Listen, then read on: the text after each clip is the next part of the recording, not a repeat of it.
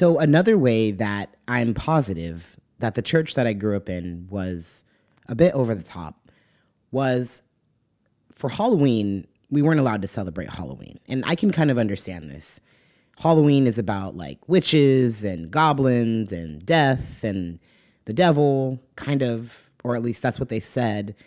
And I don't know, I could see where if you're religious, you're saying no to Halloween. And instead of Halloween, us kids got Hallelujah Night. You came to church, of course, and you dressed up as a non-scary thing and not a witch or a wizard. And you got candy and you bobbed for apples and you spent the night kind of soaking wet and then you went home. Honestly, it was a safe option, and all my friends were in church anyway, so like I was never mad about it. But one year, I distinctly remember that while there was Hallelujah Night going on, there was also fake hell. And I don't know if they called it like Hallelujah Night. They probably weren't. It was probably just called hell. But basically, it was a haunted house for adults.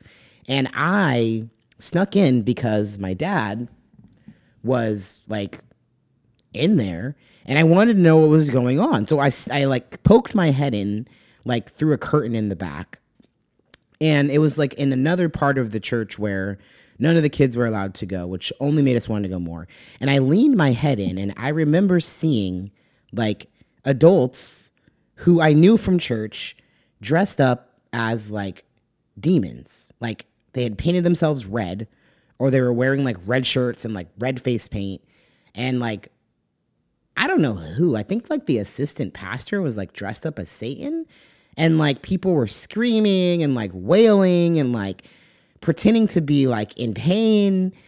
And basically they wanted to simulate what going to hell would be like so that no one did anything bad and everyone went to heaven. What a weird, weird church.